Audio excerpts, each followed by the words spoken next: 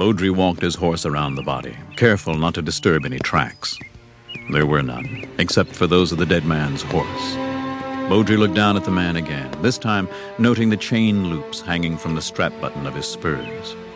He looked over at the dead man's horse. It wore an ornate Santa Barbara bit, a well-maintained saddle, and the stirrups were hooded with elaborate hand-tooled tapaderos. California.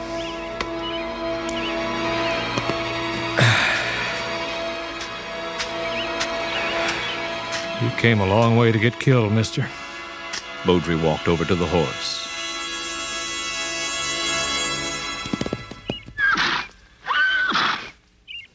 Steady, boy. It shied a bit, but when he spoke, it hesitated, then reached for him with its nose, cautious but friendly. Your rider must have been all right. You certainly haven't been abused.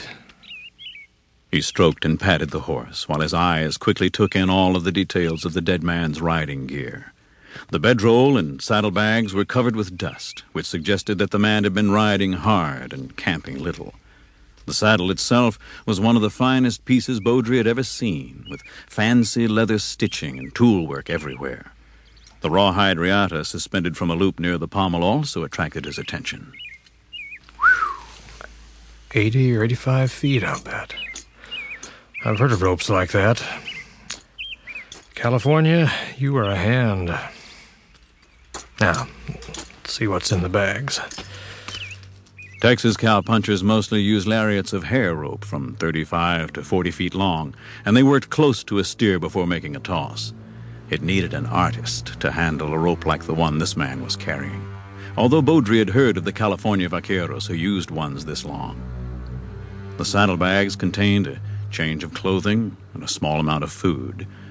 The ranger walked over to the dead man and went through his pockets. A penknife, a bandana, and a few coins. A small tin of throat lozenges. Bowdrie found nothing to indicate who the man was or where he was bound. Dust was heavy on the man's clothing. He showed evidence as had the horse of riding far and fast. Riding to see somebody, I'd wager. Because from the look of you, you never ran from anybody. Making a neat pack of the man's pocket belongings, Chick tucked them into a hip pocket. Then he took the dead man's guns and hung them from his saddle horn. Well, California, or whatever your name was, the nearest town's Hacker, and it's too far to carry you. He broke a dry branch off one of the trees that stood nearby and began to fashion a crude shovel. I'll do what I can to keep the buzzards from getting you, though. And then there'll be coyotes. The four-legged kind, that is. Guess you've already run into the two-legged kind.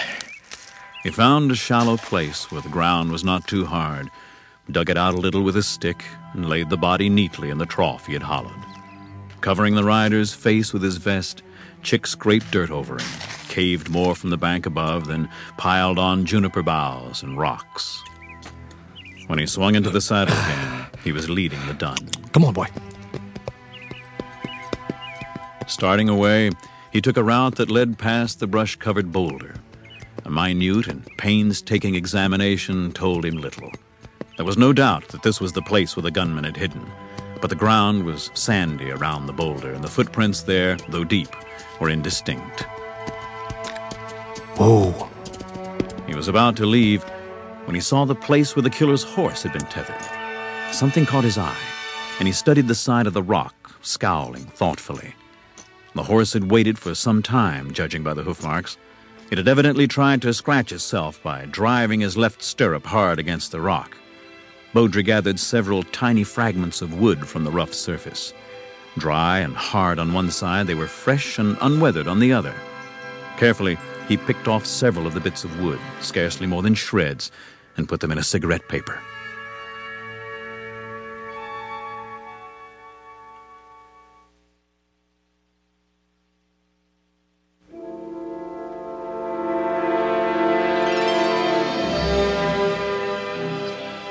Hours later, when the shadows were beginning to reach over the little town of Hacker, Chick Bowdrie ambled...